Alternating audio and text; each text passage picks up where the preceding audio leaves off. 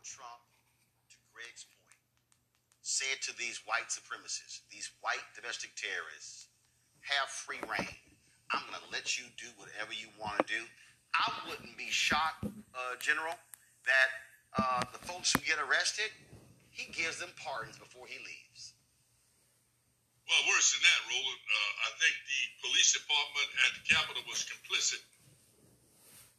I dealt with those people when I was in the Pentagon on the Joint Chiefs of Staff, and we used to provide military support to civil authorities for inauguration and major events inside the city of Washington. And that's a well-oiled machine. And what we saw yesterday, the Capitol Police make decisions in coordination with the Sergeant at Arms in the Senate and the Sergeant at Arms in the House. Yesterday at 3 o'clock, I called for all of them to be fired. And that is starting to happen. They're starting to fire. But that was complicit. There's people inside the chain of command of that Capitol Police that allowed this to happen. I went into the Capitol, Roland, as 3-star general, 3 stars on each shoulder in full uniform. And them ass hats took a lighter from me. You understand? They selectively applied the law, and they allowed their buddies in yesterday, and they destroyed a good portion of our house. And people need to go to jail. It need to be a DOJ investigation, none of this bullshit Congress investigation. And we need to hold people accountable. We need to catch all their phones, who they were with, their rooms they went to in that Capitol. I used to go in and out. I never know how you'd find your way to some of these rooms. So they had help inside the force, and you can assume about 30% of that force support the guy in the White House. That's just the demographics. And our system failed yesterday. And that point you made there, again, which is the concern of black people, and that is when you have the law enforcement, you have these individuals who hold the same views. They're very conservative. They are in opposition to Black Lives Matter, in opposition to civil rights. And we witnessed it yesterday. But also what we witnessed, General, was here you had this man, here you had Donald Trump, here you had Rudy Giuliani. They were inciting a riot. Look, I think you tweeted, they should, someone posted that Donald Trump, Rudy Giuliani, and Donald Trump Jr. should be arrested for causing an insurrection. Absolutely. I mean, all the lawyers in D.C., you tell me they can't figure it out? They can't figure it out because they don't want to figure it out. Okay? They're trying to hold on until the 20th of January, and Lord knows what this guy can do. As I said last night on a couple program, this guy still got access to the nuclear code. And he's going around telling his followers, you remember when he told the Proud Boys, I'll call you forward, stand down? He unleashed them yesterday. Mm-hmm. And basically sent them to go attack the building where the vice president and his family was, and the entire United States government, House and Senate. He unleashed the Proud Boys on there, and they got there, and they were welcomed by the Capitol Police. Half of them some bitches ought to be fired. The woman who was shot and killed, I do want to speak because this is also an issue here. Her name is Ashley Babbitt. Now here's what's interesting. The U.S. Capitol Police officer who shot and killed her has been placed on administrative leave. But we showed the video, and they've actually posted the video. You actually see what took place. The reason I'm not going to show it, we got basically the YouTube algorithm. We had about 16,000 people on yesterday. They kicked us off, and so I don't want to, knock us offline again. We got 10,000 who are on right now. I don't want to do that, but it was barricaded. She jumps up and she's trying to climb through the window, and the officer fires a shot, shoots her in the neck. she dies. But if you look at a lot of her crazy videos, she served in the military, and she's ranting and yelling, going off how this country's been stolen, and that's also part of the deal. There are members of the military who were there yesterday with these Trump people as well. Yeah, you got a volunteer army, and we, as hard as we try, as an institution in the military, diversity and inclusion, and we're going to have our first African-American Secretary of Defense. Among us are people who think more like the demonstrators that were there yesterday. And in their mind, they've got this idea that the election was stolen. What they really are PO'd about is that now the Democrats own the White House, they own the Senate, and they own the House. And they are worried that they will lose their white power. They're worried about losing majority rule in the next 30 to 40 years, because America is changing. And that is what I believe a lot of the believers I talk to, that's the code they talk in, Roland. They don't like the browning of America.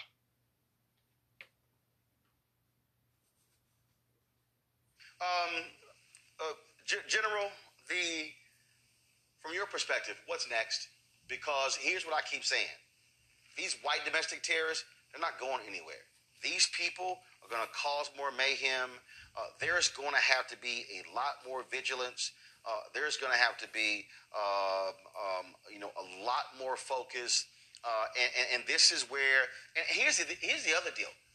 I mean, you still have not had a major news conference from the FBI.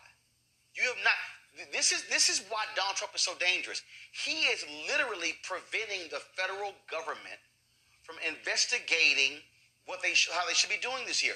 You cannot convince me under any other president that if there was an insurrection on the day the Congress was in session, the House and the Senate, you would not have someone coming out talking to the American people, giving an update. They found 2 explosive devices near the Democratic National Committee and the Republican National Committee. There was one guy who was arrested with 11 Molotov cocktails. These people were hell-bent on overthrowing the government yesterday. Roland, there's an old country preacher down where I come from in Lake Louisiana, used to talk about when bad things happen. How do we take this disaster and use it to learn from and to expose? What happened yesterday in the full view of the world and America with the use of the internet and these phones, it took the sheet off a bunch of people proclaiming themselves to be conservatives, and what they are racist. It took the sheet off. And in a way, it happened. I wish it hadn't happened, but the fact that the way it was documented, and it was focused on the people's house with the Senate and the House in session, we probably will extend the life of our democracy another 100 years because of yesterday, because it exposed the BS that's been going on at Mar-a-Lago and all these other places these folks go off and do their planning, that racism is driving the political future of this country, and we have an opportunity now with all 3 branches of government to do something about it. Well, I believe you're absolutely right. And people have asked me this, General. People have said, Roland, when you saw it yesterday, what was your initial response? And I was honest, General. I smiled. And I said, good. Because I needed white folks in America to see white folks in America doing what white folks in America have done since the inception of this country. They can't sit here and say it was the blacks. Can't say, oh, it was the Browns. No. They had to be forced to see it. And all of these Republicans who have stood with these people, who have explained them away, who have supported them, who have taken photos with them, they now have to now answer, which side are you on? Which side are you now on? And so there's no separating here. There's no separating whatsoever. They're going to have to answer that. And that, to the point that you just made, I said the same thing. We always knew it. Black folks, we always knew it. White America had to see the hatred for themselves. And now they got to decide who you going to roll with, them or us. Yeah, and they have used this, they stole the election. What they're worried about is losing majority, Roland. They saw what happened in Georgia, what happened in Pennsylvania and other places when people got out to vote and they were organized. And now we've got an opportunity just to change the direction a little bit. Because this is a work in progress, but there is so much evil that has happened in the last 6 months, and we're doing it in the middle of a pandemic. Now, it's routine now to lose 4,000 people a day. We got to get back on that story. And yesterday was a big spreader event. They're all going back to their towns now and taking even more COVID back. And we got to get past the inauguration. And my recommendation to Secretary, to some of the people on the President Biden staff is let's get done with this inauguration. This is a big focus on donors and balls. To hell with all that. Make sure you got your acting Secretary of Defense walking in the Pentagon at 1 o'clock. Your acting Homeland Security. Your acting DOJ. And your acting FEMA. All those people need to walk in those buildings and take command as soon as the inauguration is over with. So we got control of the government. And all those Trump people need to leave. The hell with the inauguration. Don't wait overnight. I'm sorry. Yes, sir. Yes, sir. I agree, sir. Retired Lieutenant General Russell Honore, we appreciate it. Thanks a lot. Bless you. It's time to be smart.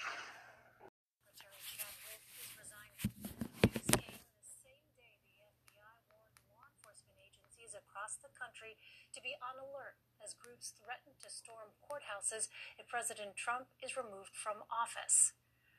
It comes as Capitol Hill officials work to step up security ahead of Inauguration Day.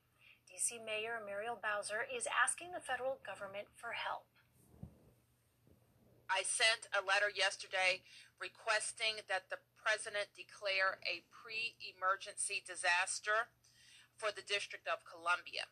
This is necessary because the inauguration poses several unprecedented challenges that exceed the scope of our traditional planning processes. The COVID-19 pandemic and, of course, the domestic terror attack on the United States Capitol. Bowser is urging people not to travel to Washington, instead asking people to watch the event virtually. For more, let's bring in CBS News reporter Nicole Skanga. Hi there, Nicole. Before we get to that FBI warning, what are you learning about Chad Wolf's resignation? Well, the announcement came in a staff-wide letter sent by Acting Secretary Chad Wolf this afternoon to staff at the Department of Homeland Security. He said, quote, "I'm stepping down as your acting secretary. I'm saddened to take this step as it was my intention to serve the department until the end of this administration." And that's right, Elaine. In fact, Acting Secretary Wolf had formerly announced on the Thursday following the assault on the U.S. Capitol Wednesday that it was his intention to stay. He was not going to step down or resign as other cabinet level officials had. Also in this letter, the announcement that Pete Gaynor, the current FEMA administrator, will become the acting secretary effective 11:59 p.m. tonight. So that going out in a department-wide letter to staff. Now, in his message, Wolf also acknowledges to employees that he was effectively forced to take this step because of a lot of legal questions questions surrounding his appointment as acting Secretary of DHS. In fact, most recently on Friday, a judge in San Francisco became the latest of a series of federal judges to find that Wolf was not lawfully appointed as acting Secretary of DHS because the department had failed to adhere to certain legal requirements for leadership appointments. So Wolf also writing in this letter, quote, "Unfortunately, this action is warranted by recent events, including the ongoing and what he calls meritless court rulings regarding the validity of my authority as acting secretary." One more note on this, Elaine. As the siege was occurring on the U.S. Capitol on Wednesday, acting Secretary Wolf was overseas. He was on a diplomatic mission in the Middle East, so he was not on U.S. soil. He had to cut that trip short and return as soon as he learned of the events unfolding at the Capitol. We've not seen him in public. He's not addressed the press since last Wednesday. All right, we'll see if any more details on that resignation come out. Nicole, well, in the meantime, what more can you tell us about this new warning from the FBI that we mentioned at the top? Yeah, well, the FBI is warning law enforcement nationwide. Groups are calling on, quote unquote, the storming of federal, state, and local courthouses in all 50 states if the president is removed from office prior to Inauguration Day on January 20th. That's according to a law enforcement source. Now, according to this FBI alert, the groups are calling on participants to come armed at their own discretion. There's also some non-specific reports about threats being made on President-elect Joe Biden, Vice President-elect Kamala Harris, and Speaker of the House Nancy Pelosi. This has also caught the attention of social media groups like Twitter. Some of these veiled threats, some of them not so veiled, that we're starting to see online, places like Reddit, places like 4chan, Parler, other social media apps. One flyer that briefly appeared on various social media sites last week called for an armed march from the Washington Memorial to the White House. It read, quote, "Come armed at your personal discretion." So incredibly disturbing to hear these reports. So, Nicole, in light of these ongoing threats, what steps are being taken around Washington to prevent the possibility of more violence on Inauguration Day? Yeah, well, the National Park Service, Elaine, announced today that it is closing the Washington Monument through January 24th.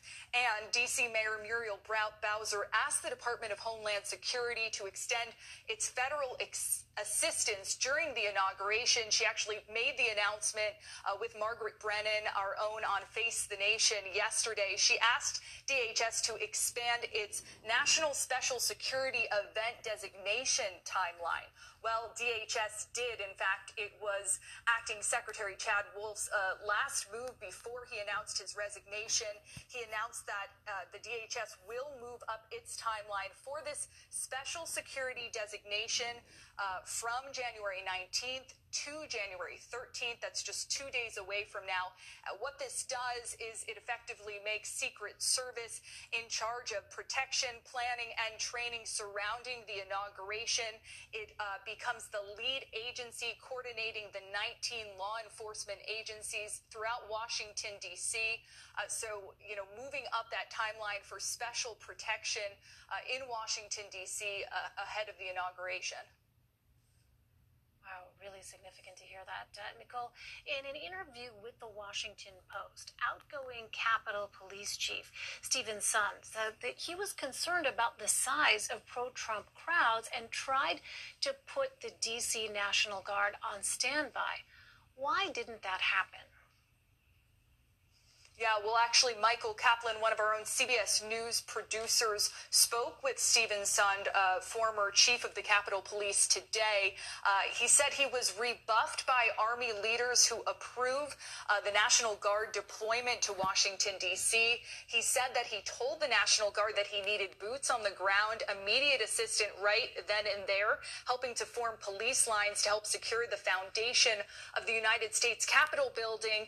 But Sund said he was was told that there was an optics issue, that National Guard didn't want to appear to be interfering in such a large-scale political event. We've heard that from other law enforcement agencies as well. I spoke to a former senior DHS official today, however, that called this a large embarrassment, called it a failure of DHS, of local law enforcement, of National Guard, clearly here, who are supposed to be working in direct coordination with the Capitol Police. We also know, though, that there was a shortfall when it came to Capitol Police's presence. Only 500 officers initially on the ground outside the U.S. Capitol.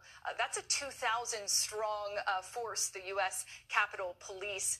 Clearly, not all of their officers were there, boots on the ground initially. This former senior official from DHS telling me perhaps they should have been. Yeah, just so many open questions. Nicole, the FBI is saying that it did, in fact, try to prevent a possible disaster at the Capitol. Like what? Yeah, well, we're told, and this is some preliminary reporting, that FBI had intervened in several right-wing and extremist rallies prior to the January 6th event at the U.S. Capitol, that there were warnings sent out, intelligent dispatches sent out to local law enforcement, that they were aware of some of this intelligence early on. Of course, we know that certain individuals with the Proud Boys, one of the Proud Boys leaders of that, right-wing militia group was arrested prior to the January 6th assault on the Capitol in Washington, D.C. He was found with many weapons on him. So, the intelligence community clearly here aware of the threat, but still a lot of lingering questions about why there was not a larger presence on the ground, had they known how real that threat was. All right, Nicole Sganga for us. Nicole, thank you very much. Thank you.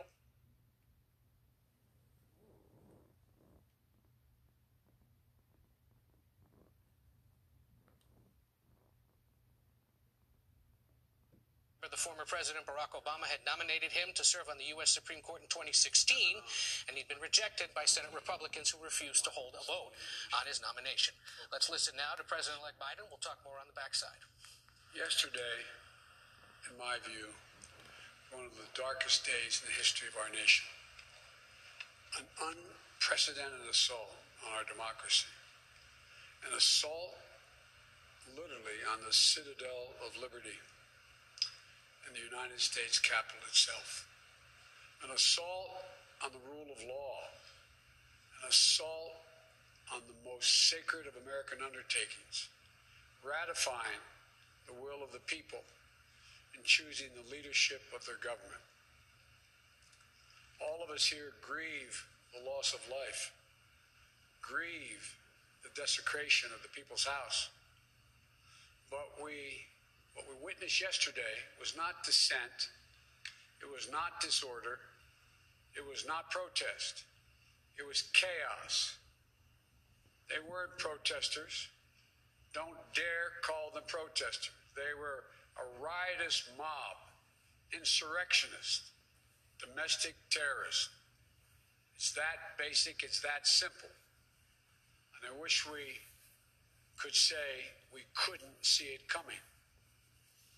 But that isn't true. We could see it coming. The past 4 years, we've had a president who's made his contempt for our democracy, our Constitution, the rule of law, clear in everything he has done. He unleashed an all-out assault on our institutions of our democracy from the outset. And yesterday was but the culmination of that unrelenting attack. He's attacked the free press, who dared to question his power, repeatedly calling the free press the enemy of the people. Language, at the time he first used it, I and others said, has long been used by autocrats and dictators all over the world to hold on to power, the enemy of the people.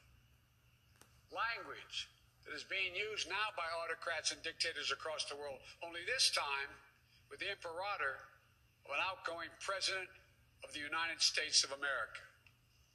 He's attacked our intelligence services, who dared tell the American people the truth about the effort of a foreign power to elect him 4 years ago, choosing instead to believe the word of Vladimir Putin over the word of those who've sworn their allegiance to this nation, many of whom had risked their lives in the service of this nation.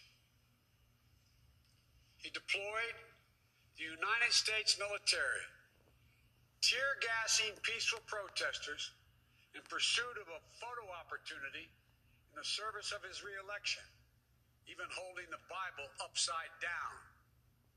The action that led to an apology from the chairman of the Joint Chiefs of Staff and an outspoken denunciation of the use of military for domestic political purposes from scores of former military leaders and secretaries of defense, led by Secretary Cheney. He thought he could stack the courts with friendly judges who would support him no matter what. They were Trump judges, his judges. He went so far as to say he needed 9 justices on the Supreme Court because he thought the election would end up in the Supreme Court and they would hand him the election. He was stunned, truly stunned, when the judges he appointed didn't do his bidding, instead acted with integrity, following the Constitution, upholding the rule of law, not just once or twice or 3 times, but over 60 times. Let me say it, over 60 times. In more than 60 cases, in state after state after state. And then at the Supreme Court, judges, including people considered, quote, his judges, Trump judges, use his words, looked at the allegations that Trump was making and determined they were without any merit. Nothing was judged to put this election in question or doubt by any of these judges. You want to understand the importance of democratic institutions in this country? Take a look at the judiciary in this nation. Take a look at the pressure it was just subjected to by a sitting president of the United States of America. At every level, the judiciary rose to the moment during this election, did its job, acted with complete fairness and impartiality, with complete honor and integrity. When history looks back on this moment that we've just passed through, I believe it will say our democracy survived in no small part because of the men and women who represent an independent judiciary in this nation. We owe them a deep, deep debt of gratitude. And then there's the attack on the Department of Justice, treating the Attorney General as his personal lawyer and the department as his personal law firm.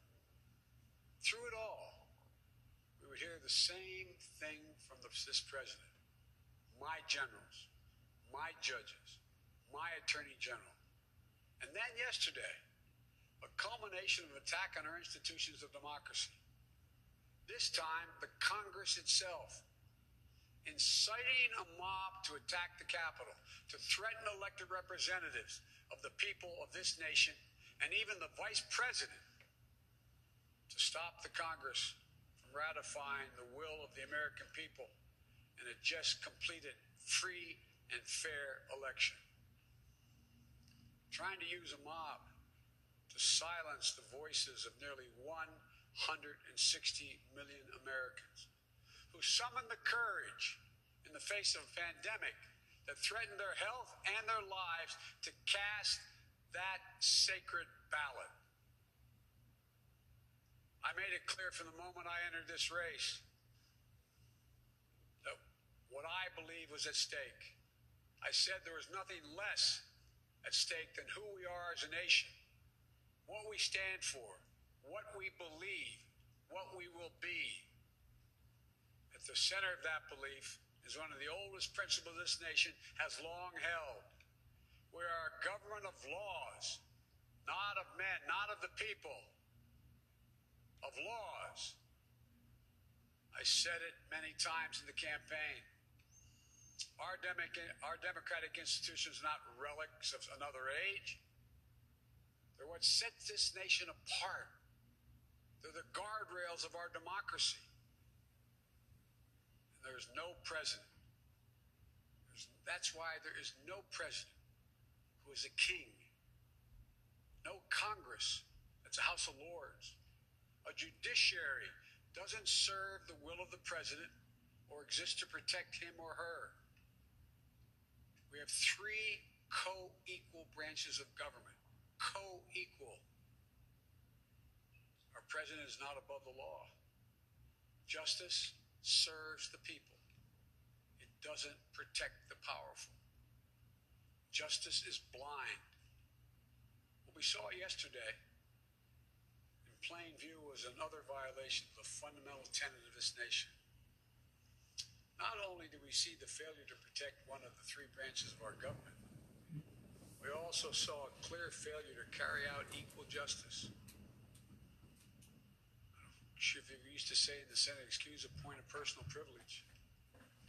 A little over an hour and a half after the chaos started, I got a text from my granddaughter, Finnegan Biden, who's a senior in her last semester at the University of Pennsylvania. She sent me a photo of military people in full military gear, scores of them lining the steps of the Lincoln Memorial because of protests by Black Lives Matter. She said, Pop, this isn't fair. No one can tell me that if had been a group of Black Lives Matter protesting yesterday, they wouldn't have been treated very, very differently than the mob of thugs that stormed the Capitol. We all know that's true. And it is unacceptable. Totally unacceptable. The American people saw it in plain view. And I hope it sensitized them to what we have to do. Not many people know it. When Justice Carlin and I were talking, we talked about, I think he raised it, the reason for the Justice Department was formed in the first place. It was back in 1870. We didn't have a Justice Department before that, Captain. It was formed in 1870 to enforce the Civil Rights Amendment that grew out of the Civil War. The 13th, 14th, and 15th Amendments. To stand up to the Klan, to stand up to racism, to take on domestic terrorism. This original spirit must again guide and animate its work. So as we stand here today, we do so in the wake of yesterday's events. Events that could not or have vividly demonstrated some of the most important work we have to do in this nation. Committing ourselves to the rule of law in this nation. Invigorating our domestic and democratic institutions. Carrying out equal justice under the law in America. There's no more important place for us to do this work than the Department of Justice that has been so politicized. There's no more important people to carry out this work than the people I'm announcing today. More than anything, we need to restore the honor, the integrity, the independence of the Department of Justice in this nation that's been so badly damaged. And so many former leaders of that department in both parties have so testified and stated that. I want to be clear to those who lead this department who you will serve. You won't work for me. You are not the president or the vice president's lawyer. Your loyalty is not to me. It's to the law, the Constitution, the people of this nation, to guarantee justice. For Attorney General of the United States, I nominate a man of impeccable integrity, Judge Merrick Garland, one of the most respected jurists of our time, brilliant yet humble, distinguished yet modest, full of character and decency. The Supreme Court clerk served in the Justice Department during the Carter, Bush 41, and Clinton administrations, where he embraced the department's core values of independence and integrity. A federal prosecutor who took on terrorism and corruption and violent crime, always with the utmost professionalism and the duty to the oath he swore. Nominated by President Clinton to be a judge on the D.C. Circuit Court of Appeals, considered the second most powerful court in America. Throughout such a long and distinguished career, Judge Garland has earned the praise and admiration of members of bench and bar and politicians of both parties. And despite his busy schedule and prestigious positions, he still makes time to volunteer regularly, tutoring students in Northeast D.C., as he's done for 20 years. It's about character. It's about character. It was no surprise why President Obama nominated him, Judge Garland, to the Supreme Court. As I said, he embodies honor, decency, integrity, fidelity to the rule of law, and judicial independence. To those same traits, he will now bring as Attorney General of the United States, not as a personal attorney to the President, but as the people's lawyer. He'll restore trust in the rule of law and equal justice under the law. And I fully expect, discussions I've had, that he will receive a fair hearing and swift confirmation. And once he's confirmed, I will move promptly to nominate his replacement on the D.C. Circuit Court of Appeals. And I expect that the distinguished nominee will receive a prompt and fair hearing as well. For Deputy Attorney General, I nominate one of the most selfless people I've worked with, one of the brightest I've worked with. I worked with her during the last administration. A 15-year veteran of the Justice Department, Lisa Monaco. Lisa knows the department inside and out. She is a definition of what a public servant should be: decent, trusted, honorable. And I might add, I embarrassed her a moment ago with the other colleagues, and selfless. I offered her other positions that are of greater consequence, quote unquote, more prestige. But she wanted to work with you, Judge. She wanted to go back to the Justice Department. A top flight prosecutor who took on public corruption, corporate fraud, and violent crime. Chief of Staff to the Director of the FBI. The first woman ever confirmed as Assistant Attorney General for National Security, where she elevated cybersecurity to a top priority, and where it's even more consequential today than it was then. At the White House, she was a top Homeland Security and counterterrorism advisor to President Obama and me in every one of the national security meetings. She coordinated our fight against Al-Qaeda and ISIL. She helped lead our response to the Ebola crisis. When the bombs went off at the finish line on Patriots Day in Boston, her hometown, she coordinated the federal government's response with local and state law enforcement to get to the bottom of this horrible tragedy. Lisa, I know you will help restore integrity and independence of the Department of Justice that you so revere. As Associate Attorney General, the number 3 job at the department, I nominate Vanita Gupta, a woman I've known for some time, one of the most respected civil rights lawyers in America. Started her career at the NAACP Legal Defense Fund, then on to the ACLU, both organizations to which I belong, and then to the Justice Department during the Obama-Biden administration, where she led the Civil Rights Division.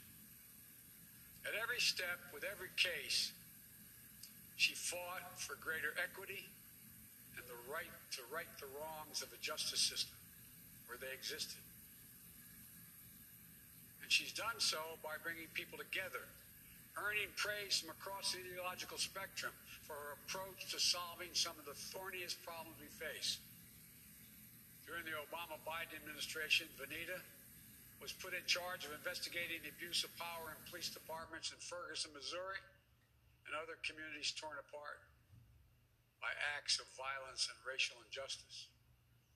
She helped institute common sense police reforms to build greater equity, safety, and trust.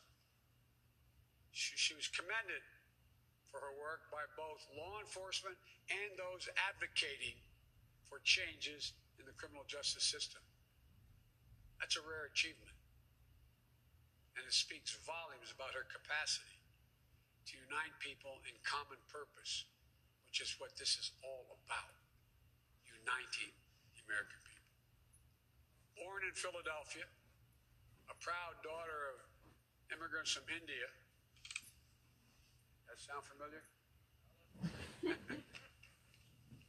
If confirmed, Vanita will be the first woman of color to serve as Associate Attorney General. And I'm grateful that Vanita is leaving her current job, leading one of the premier civil rights organizations in the world, as she answers the call to serve once again to ensure that our justice system is even more fair and more equitable. Thank you. For Assistant Attorney General for Civil Rights, I nominate Kristen Clark, who has spent her career advocating for greater equality and equity in our justice system. The daughter of Jamaican immigrants. Now, don't think this has been designed here.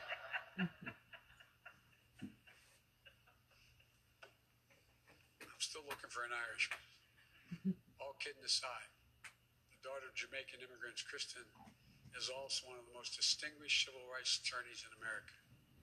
Proud native of Brooklyn, New York, she began her legal career, in the very same office she's now nominated to lead. Her previous tenure with the Justice Department saw her take on some of the most complex civil rights cases, from voting rights to redistricting challenges to prosecuting hate crimes and human trafficking. She's earned accolades throughout her career, including as the head of the Civil Rights Bureau for her home state of New York, where she's led the charge to end the school-to-prison pipeline and root out discrimination in housing and in law enforcement. She currently leads one of the nation's top civil rights organizations, where she promotes greater equity in voting rights, in our education system, in our housing system, in our justice system, and so much more. Now, she'll return full circle to pursue the vital work where her career began. The Civil Rights Division represents the moral center of the Department of Justice and the heart of that fundamental American ideal that we're all created equal and all deserve to be treated equally. I'm honored you've accepted the call to return to make real the promise for all Americans. To each of you, I thank you for your service and to your families. And to the American people, this is a team that will restore your trust and faith in our institutions, democracy. I chaired the Judiciary Committee for many years. One of my goals in running in the first place, you may recall, I said when I saw those people coming out of the fields in Charlottesville, shouting hate, young woman killed. When asked, the president said there are good people on both sides. That's literally why I ran. There's no more important and heartfelt effort on my part than restoring the independence and integrity of our Justice Department. So may God bless you all. May God protect our troops and those who are sworn to protect the American people. Now I will turn it over to the team starting with the next Attorney General of the United States, Judge Merrick Garland. Thank you.